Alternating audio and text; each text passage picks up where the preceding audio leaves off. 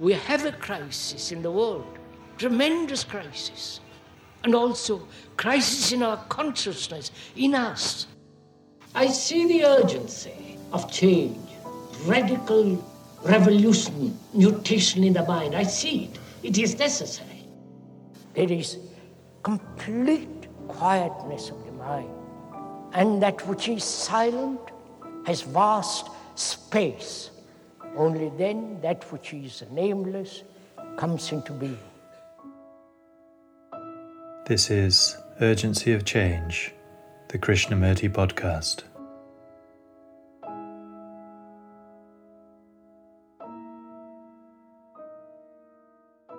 Hello and welcome to episode 77 of Urgency of Change.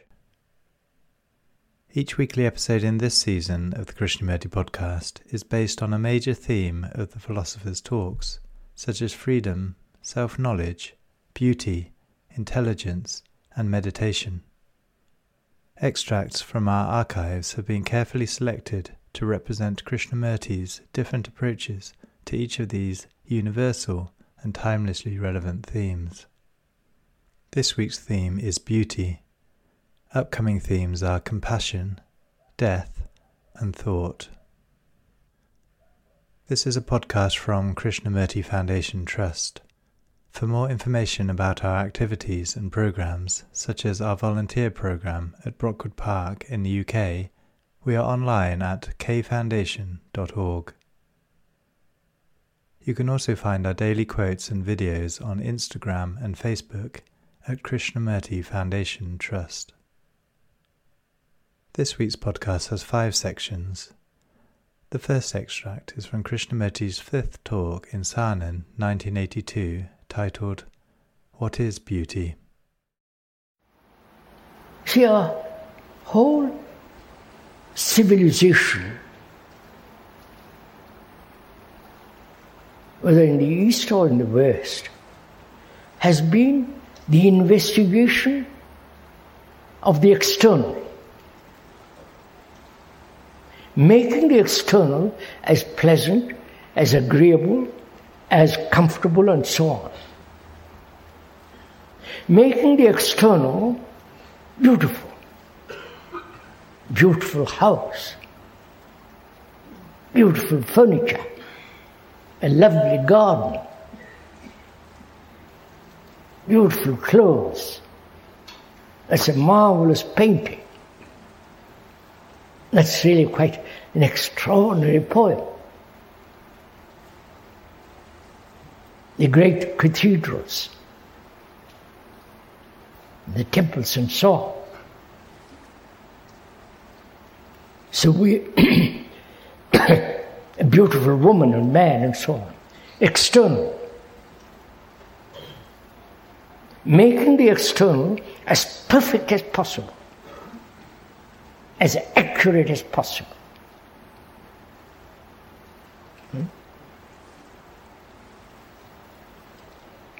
If you lived in this part of the country, you will see their mechanical things are extraordinarily lasting. You don't have to call the plumber every other day. Here they endure. So, our history, which is the story of mankind, and that mankind is you, history is the story of yourself. And we have made the external as so-called beautiful as possible. If you see an aeroplane, it's really extraordinarily beautiful. Or a dynamo, or a marvelous bridge, expanding vast waters. So is that beauty? That's partly. When you see a mountain against a blue sky,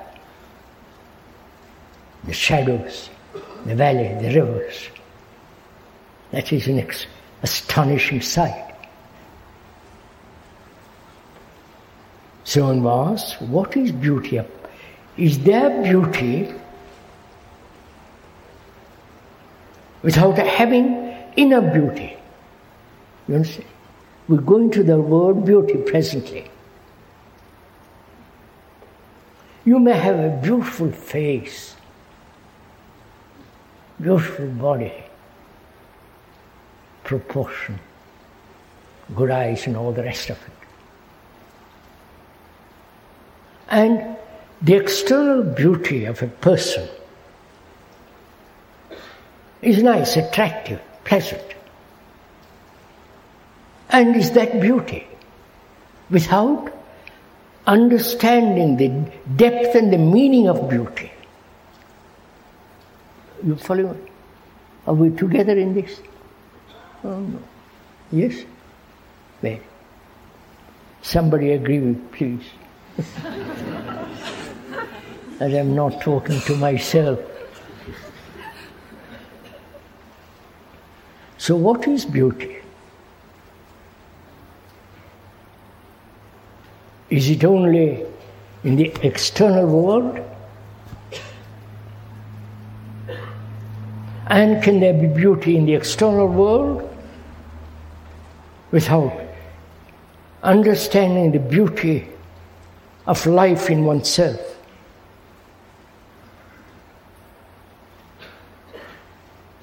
Right? So we are inquiring together. Please, I must emphasize, together, cooperating together to find out what is beauty.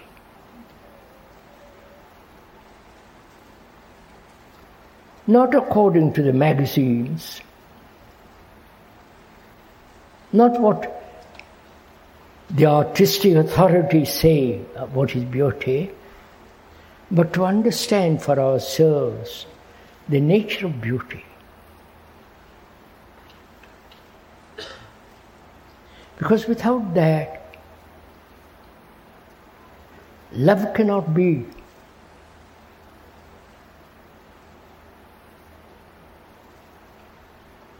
Has beauty a cause?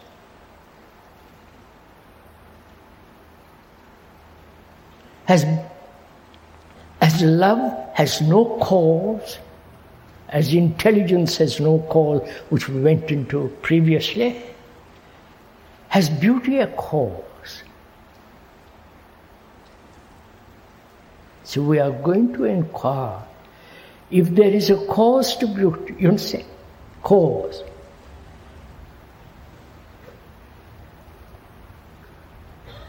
When you see something extraordinarily great,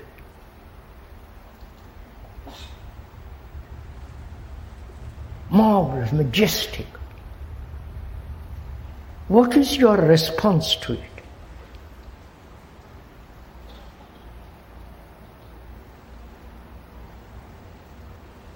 You observe it.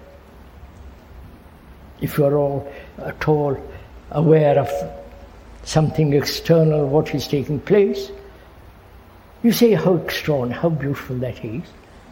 Let's go and have tea.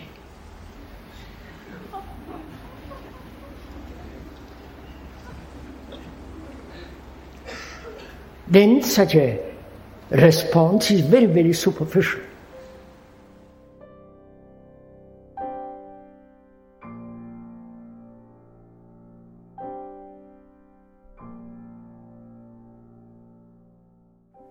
The second extract is from the fourth talk in Saanen, 1985, titled, Is it Beauty When You're Absorbed by Something? Such a lovely morning, beautiful, clear blue sky, the quiet hills, and the deep shadows, and the running waters. The grove and the green grass. We also should talk over together what is beauty. on such a lovely morning, could we talk about what is beauty? Well, that's a very important question.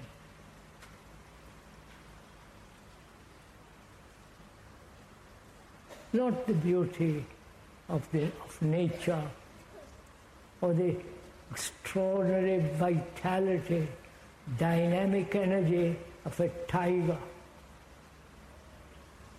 You have only seen tigers in a zoo,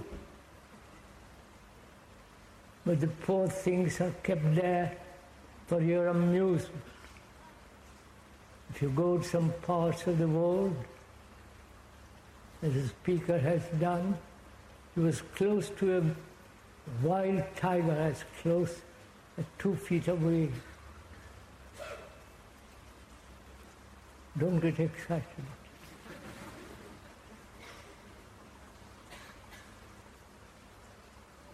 And we should also go into this question because without beauty and love, there is no truth. And we all ought to examine very closely the word beauty. What is beauty? You're asking that question, and so is the speaker asking that question. So we are both together looking not only at the word, the implications of that word, and the immensity,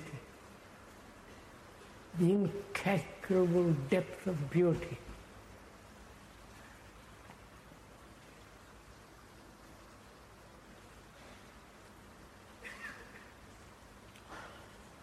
Should we talk about it?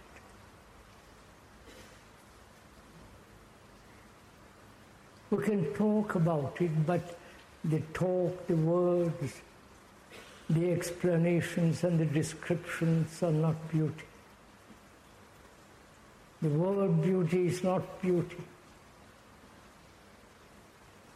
It is something totally different. So one must be, if one may point it out, one must be very alert to words.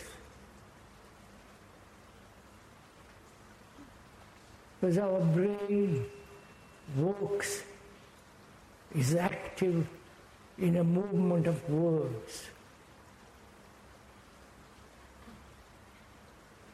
Words convey what one feels, what one thinks, and accepts the explanations, descriptions, because our whole brain structure, most of it, is verbal. So one must go into it very, very carefully, not only with regard to beauty, but also with regard to austerity, with regard to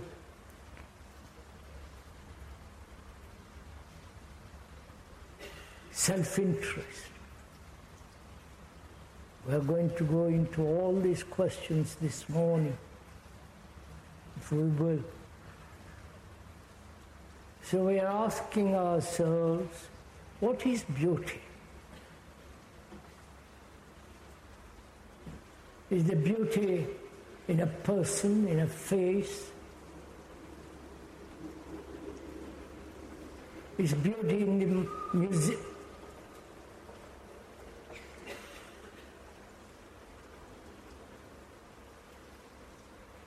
In the museums, paintings,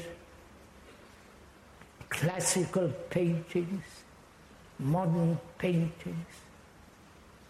Is beauty in all the music Beethoven, Mozart, Bach, and all the rest of them. Is beauty in a poem, in literature, dancing, and all the noise that's going on in the world called music? Is all that beauty? Or is beauty something entirely different? Right? We are going into it together. Please don't be, if one may respectfully point out, don't accept the words. Merely be satisfied with description and explanation. Not agreeing and disagreeing, all that business. Let's put out all that, if we can, from our brain and look at it very carefully, stay with it, penetrate into the world.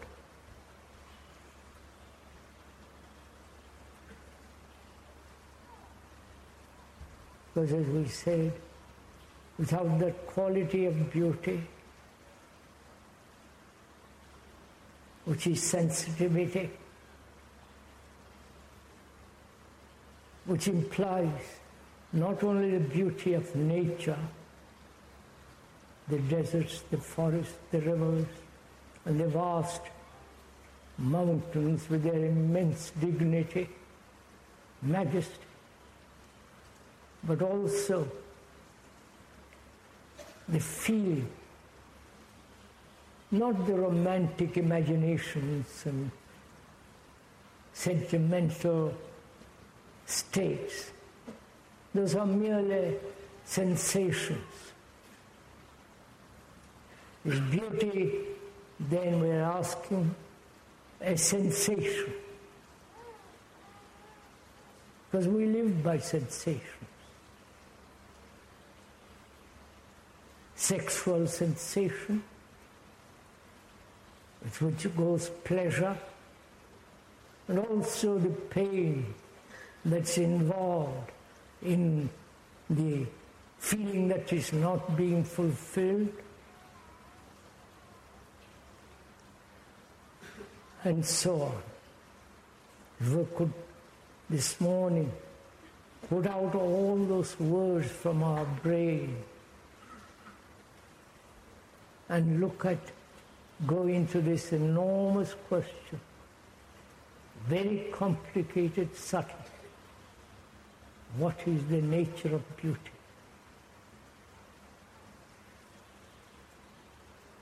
We're not writing a poem.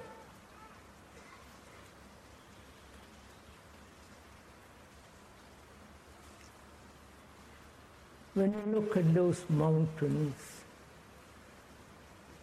those immense rocks jetting into the sky, if you look at it quietly, you feel the immensity of it, the enormous majesty of it.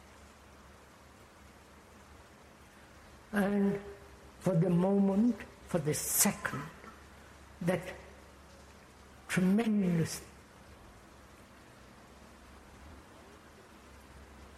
dignity of it, the solidity of it, puts away all your thoughts, your problems for a second. Right? And see how marvelous that is. So what has taken place there? The majesty of those mountains, for a second, the very immensity of the sky and the blue and the snow-clad mountains drive away all your problems. It makes you totally forget yourself for a second. You're enthralled by it, you're struck by it. Like a child who's been naughty all day long, or naughty for a while, which he has a right to be, and you give him a complicated toy. And he's absorbed by the toy till he breaks it up. And the toy has absorbed him. Yes? The toy has taken him over. And he's quiet, he's enjoying, right? He's forgotten all his family, mother, who do this, don't do that. And the toy becomes the most exciting thing for him. You understand? The mountain, the river, the meadows, and the groves,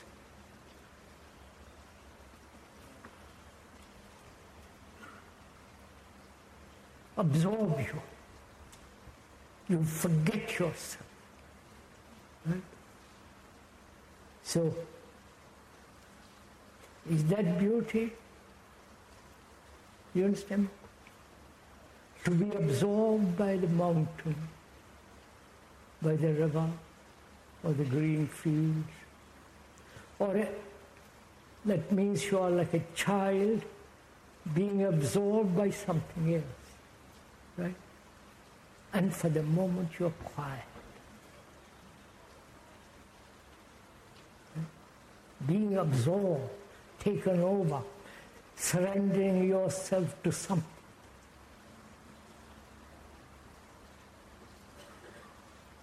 Is that beauty?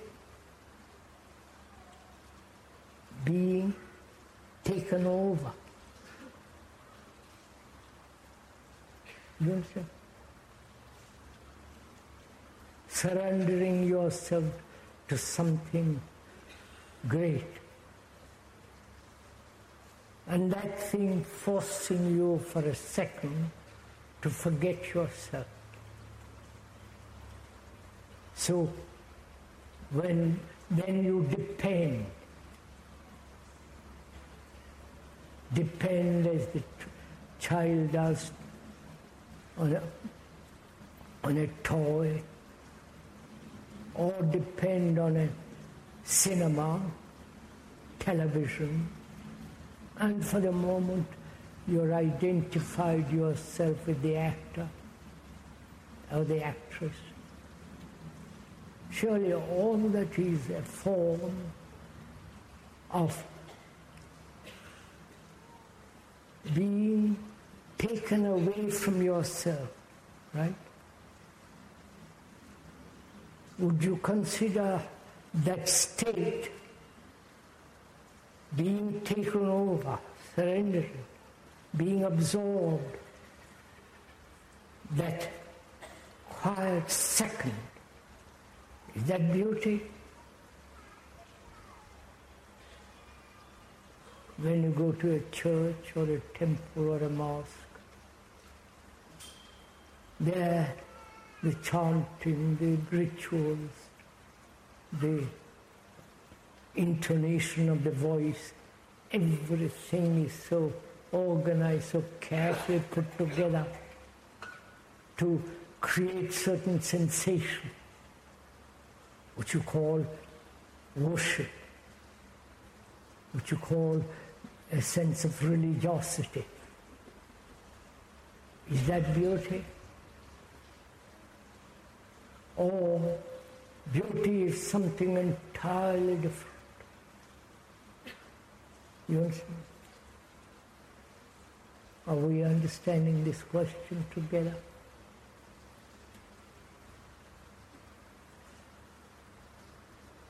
Is there beauty where there is self-conscious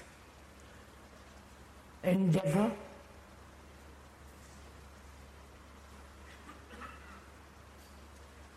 Or There is beauty only when the self is not. When the me, the observer, is not.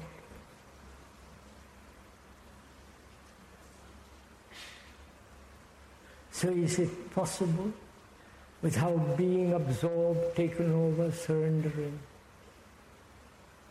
to be in that state, without the self, without the ego, the me always thinking about itself? You understand my question? Is that possible at all?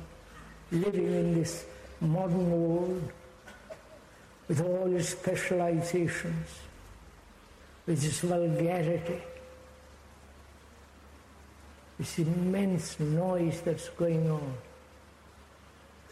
Not the noise of running waters, or the song of a bird. But is it possible to live in this world without the self, the me, the ego, the persona, the assertion of the individual? In that state, when there is really freedom from all this, only then there is beauty.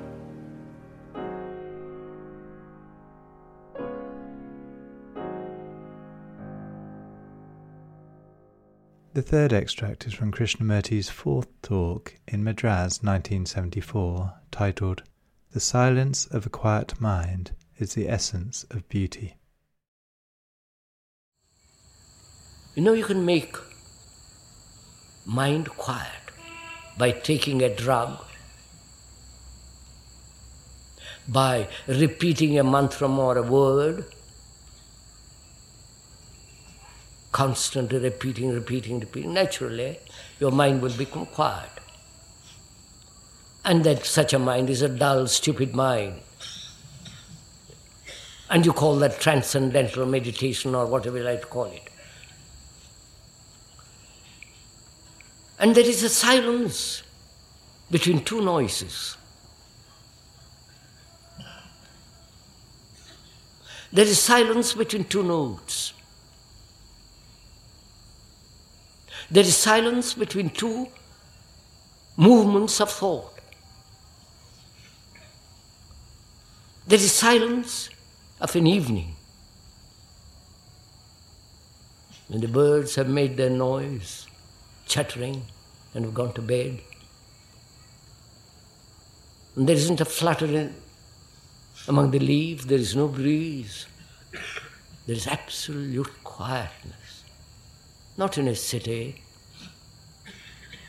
but when you're out with nature, when you're among the trees, or sitting on the banks of a river.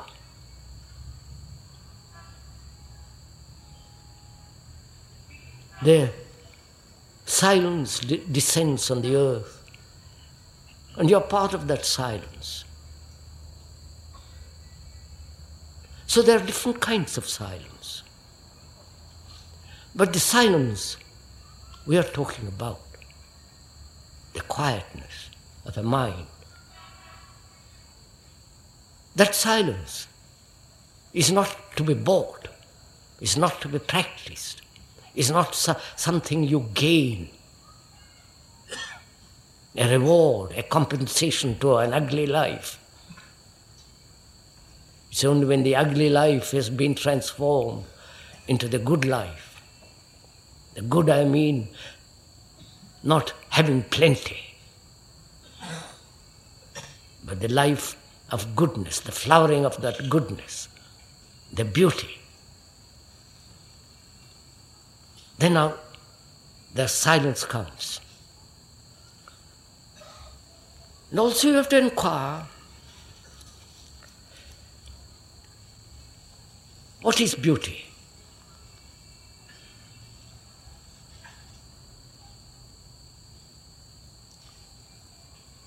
I'm afraid in this country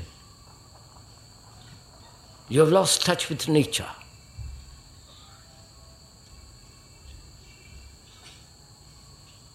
though in your books nature is mentioned, you, the modern man, here sitting there, you have lost touch with nature. And therefore, because having lost touch with nature, you've also lost touch with man, with your neighbor. So you have to find out what beauty is.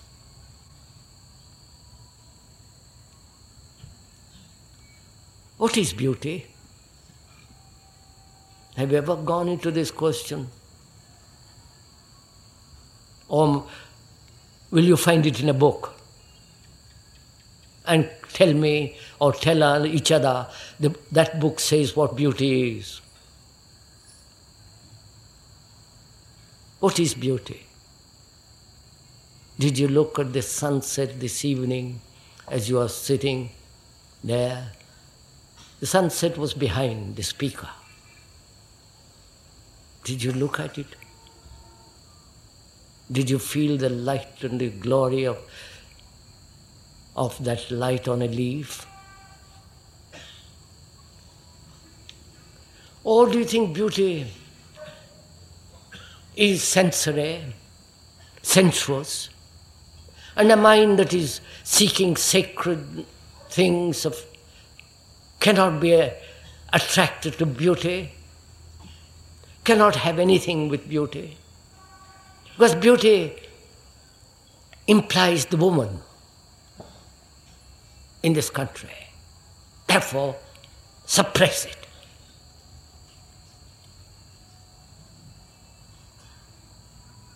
Therefore, only concentrate on your little image which you have projected from your own thought as the good. So you have to find out.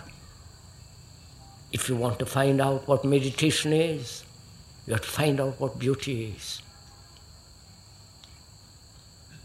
Beauty in the face, beauty in character, not character.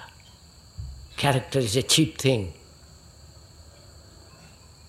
that depends on your environmental reaction, and the cultivation of that reaction is called character. The beauty of action, the beauty of behavior, conduct, the inward beauty,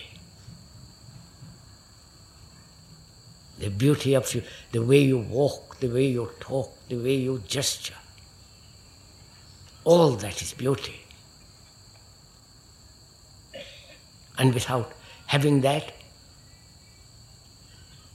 meditation becomes merely an escape,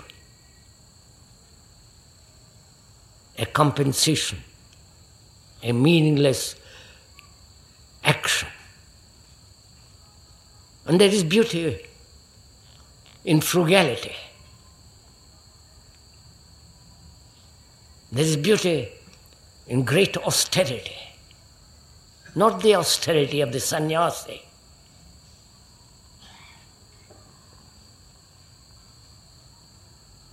The austerity of a mind that has order.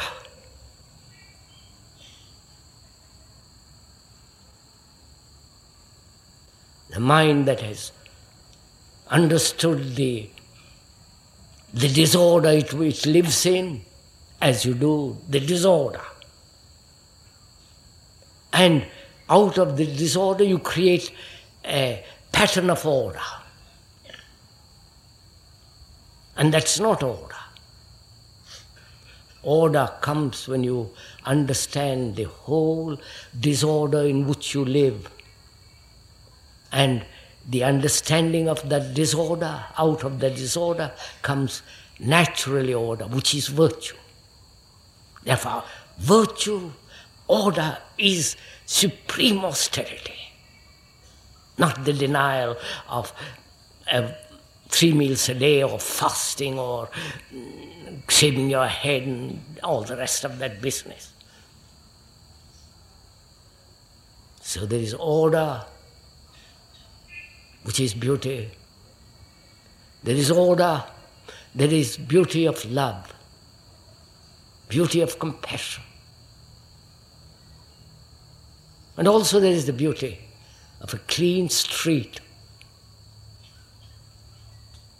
of a good architectural form of a building. There is beauty of a tree, the lovely leaf, the great big branches. To see all that is beauty.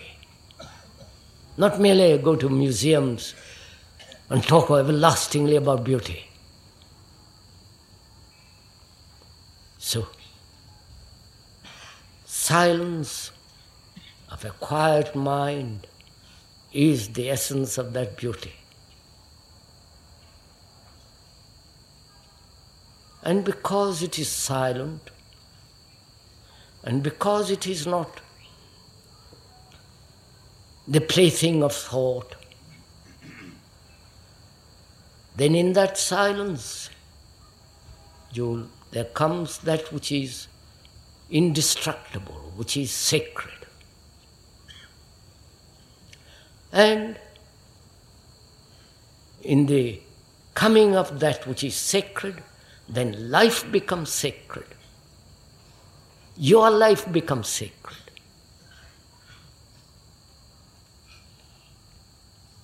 Our relationship becomes sacred. Everything becomes sacred because you have touched that thing which is sacred.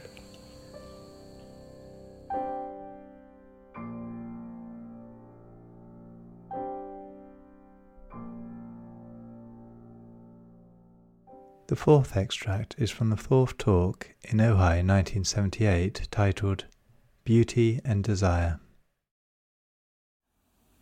If you have observed,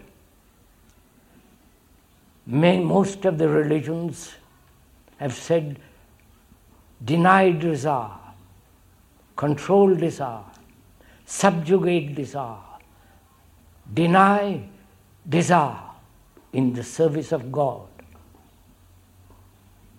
The monks throughout the world of different colors have said, don't have desire. But when you deny desire, suppress desire, it has greater strength, greater vitality. And so inwardly burning with a desire, outwardly have a calm face. Read the book. Don't look at a woman. Don't look at the beauty of the world, the nature, the marvelous earth, because that might awaken desire. So don't concern yourself, you're a monk. Look at anything but the book. And when you do look at a woman, consider her as your sister, your mother, anything but what she is. This has been the way of the monks throughout the world. But we are not saying suppress, control, deny, run away from desire. On the contrary, we are trying to understand the nature of it. And when one has comprehended fully its structure and its nature, then it has its right place. Then it doesn't fulfill your horizon, your whole life. Therefore, there is neither denying it nor suppressing it. So it's important to understand the nature of desire, what is desire. Surely desire is a reaction from a stimulus. The stimulus is when you see something. In the shop window, when you see a woman or a boy or a man, or a beautiful car,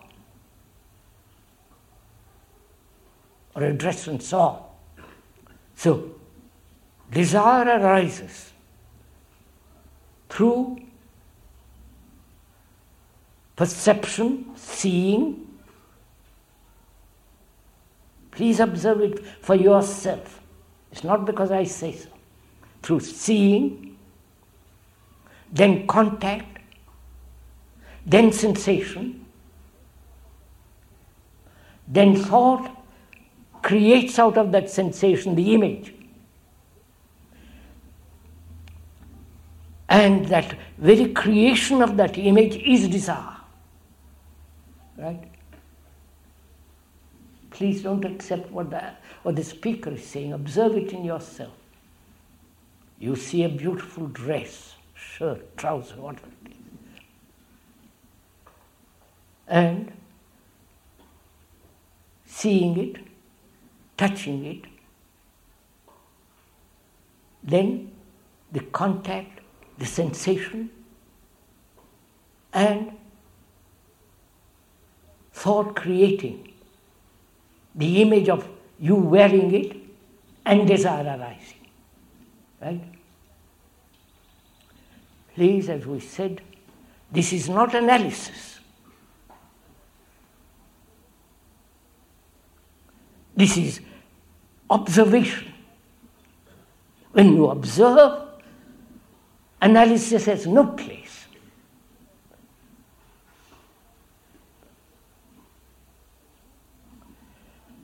When you observe the movement of sensation, the sensation, whether it be sexual, whether it be any kind of sensation,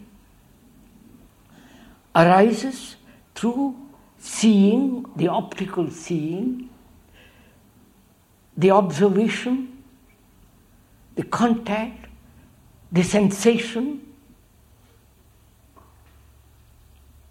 and the image making.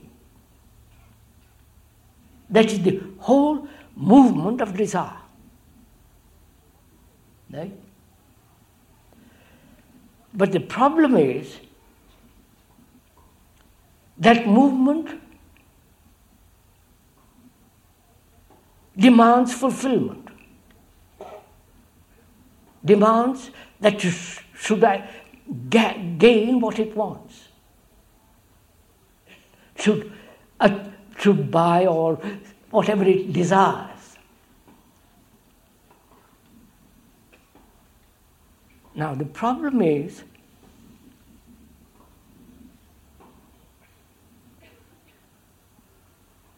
where does thought come in and make it into a desire, into that desire demanding fulfillment? Where does thought come in between? You understand my question? I must make it clear. You see a beautiful car. I'm taking the car.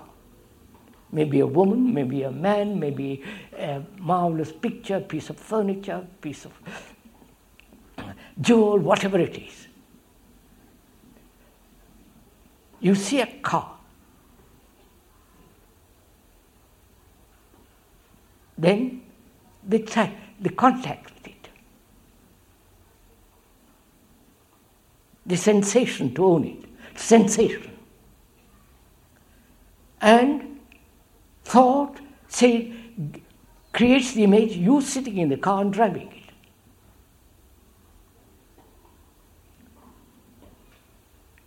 Then the whole problem arises that whether thought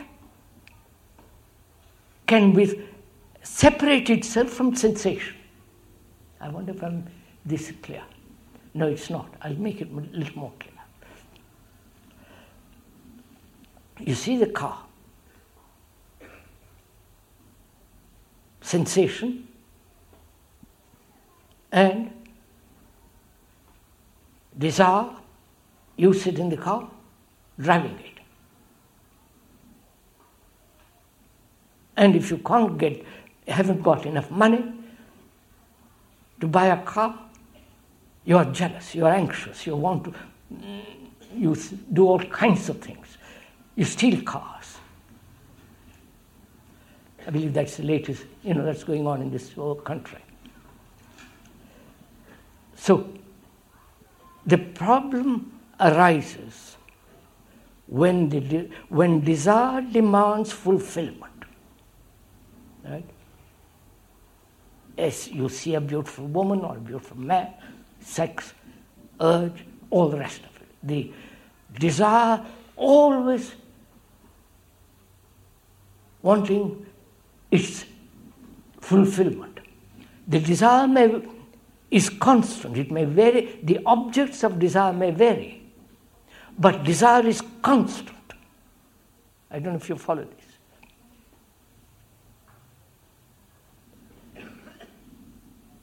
And then the struggle begins. I must not desire, I must desire. The edict of religions, if you pay attention to that kind of thing anymore, or because you desire, you fulfill whatever you want. This permissiveness of this country, which is spreading unfortunately throughout the world.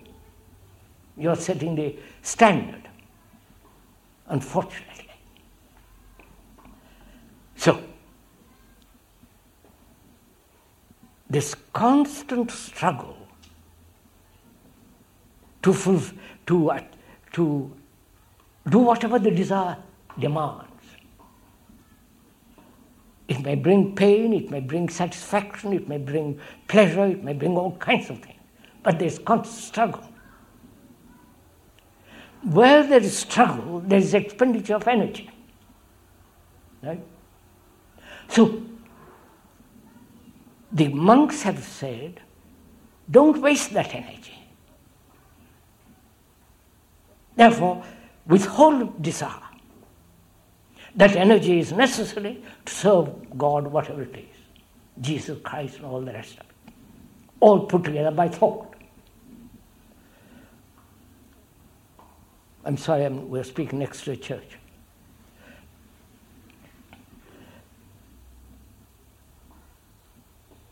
So, how to prevent the conflict is the question. You understand? Desire is always creating conflict. You may be satisfied with one fulfillment of a desire, but that satisfaction demands more. So there's constant pressure, constant drive, which brings about a great deal of conflict. The question then is it possible to prevent this conflict? Because one realizes conflict is a wastage of energy. When you are related with another man, woman, to be in conflict with each other is so futile, meaningless. And in the same way, one must find out whether this wastage of energy through conflict, which desire inevitably brings about, whether that conflict can end. Is this clear? I can go on. How does this conflict arise? In the movement of desire. Are we together in this? Please. We are understanding each other. Some of you perhaps will, some of you don't, doesn't matter, it's up to you. We're asking, where does conflict arise in desire? Observation, sensation, contact, sensation.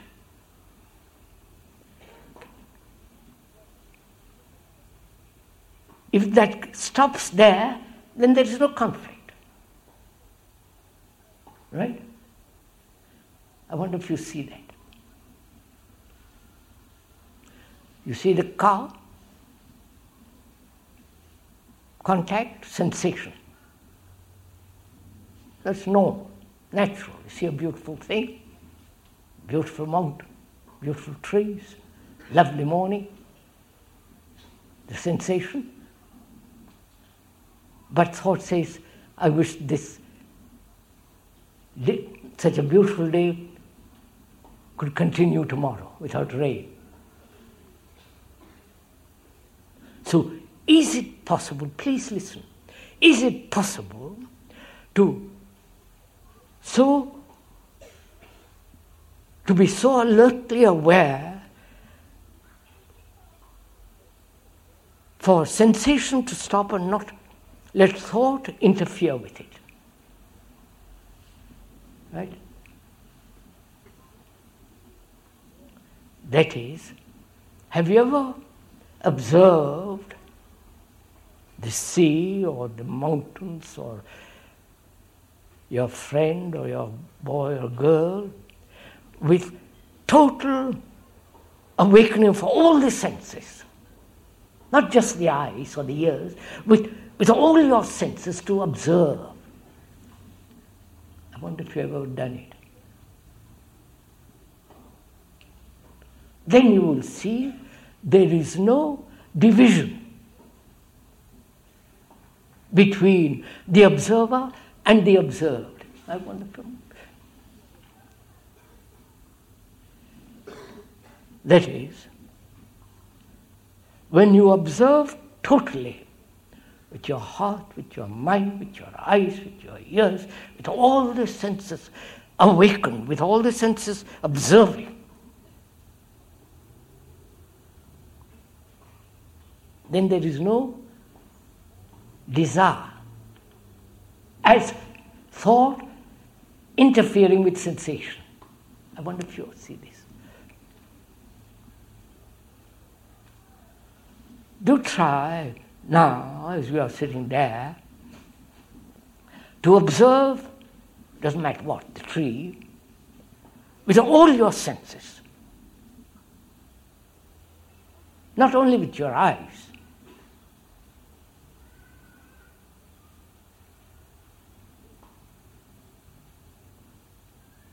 If you do, the sensation of seeing the colors, the sparkling leaves in the sun, the clarity of the blue sky, the sensation. If you so completely observe, there is no center from which you desire.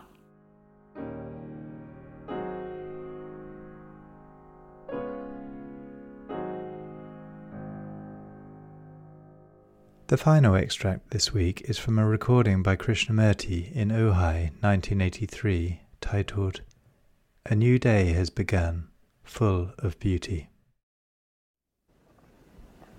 It's a new day.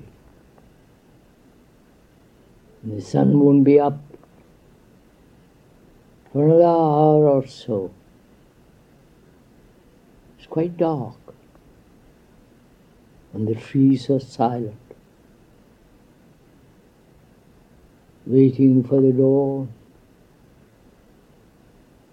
and the sun to rise behind the hills. There ought to be a prayer for dawn.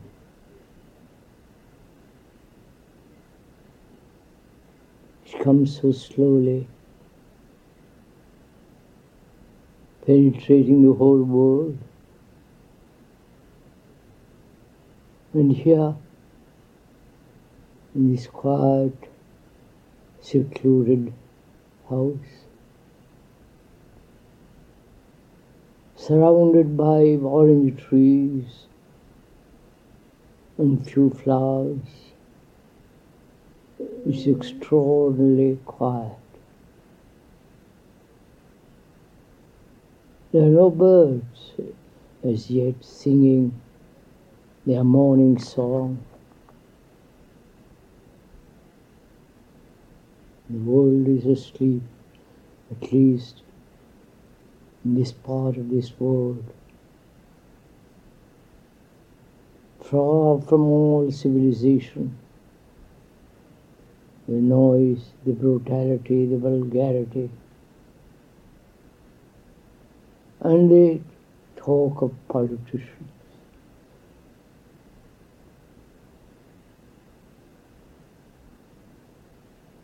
Slowly,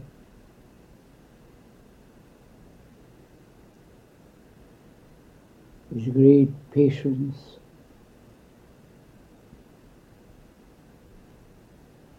the dawn begins, and the deep silence of the night is broken by the morning dove and the hoot of an owl. There are several owls here. They're calling to each other. And the hills and the trees are beginning to awaken.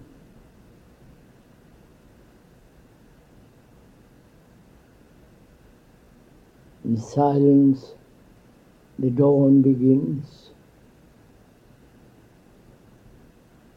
gets lighter and lighter, and the dew is on the leaf, and the sun is just climbing over the hill. The first rays of the sun are caught in those tall trees, in that old oak that has been there for a very, very long time.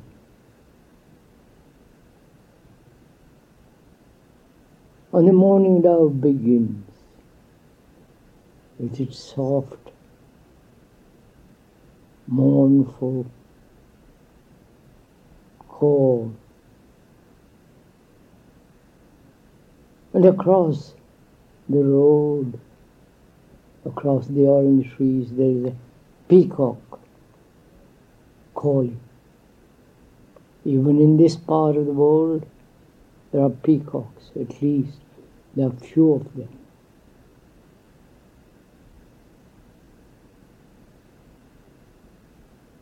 And the day has begun. It's a wonderful day.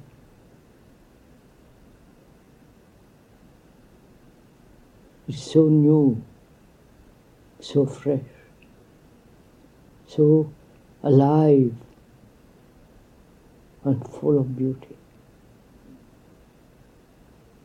It's a new day without any past remembrances,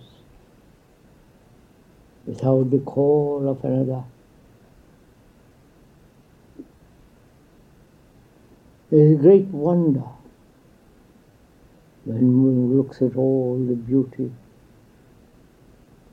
Those bright oranges with their dark leaves, and the few flowers bright in their glory.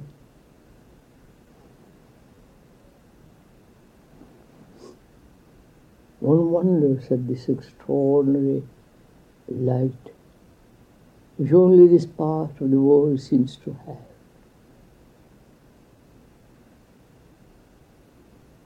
One wonders as one looks at the creation which seems to have no beginning and no end. A creation not by cunning thought, but a creation of a new morning. This morning is as it's never been before. So bright, so clear.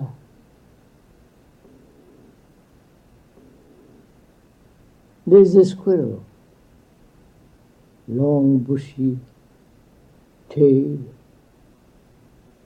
quivering nose, and shy. And the old pepper tree lost many branches. It's getting old. It must have seen many storms.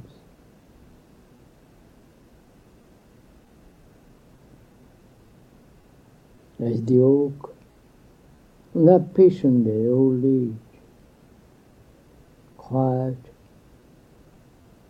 with great dignity.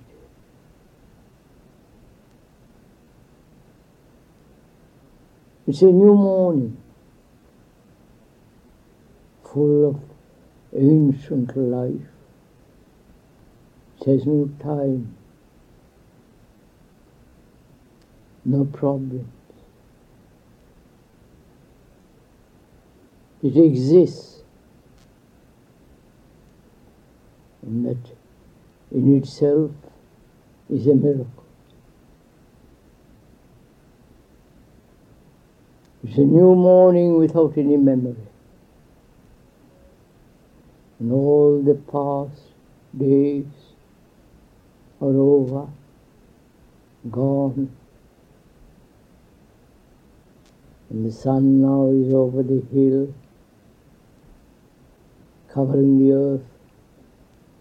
And it too, as you know, yesterday. The tree, the sun, and the flowers have no time.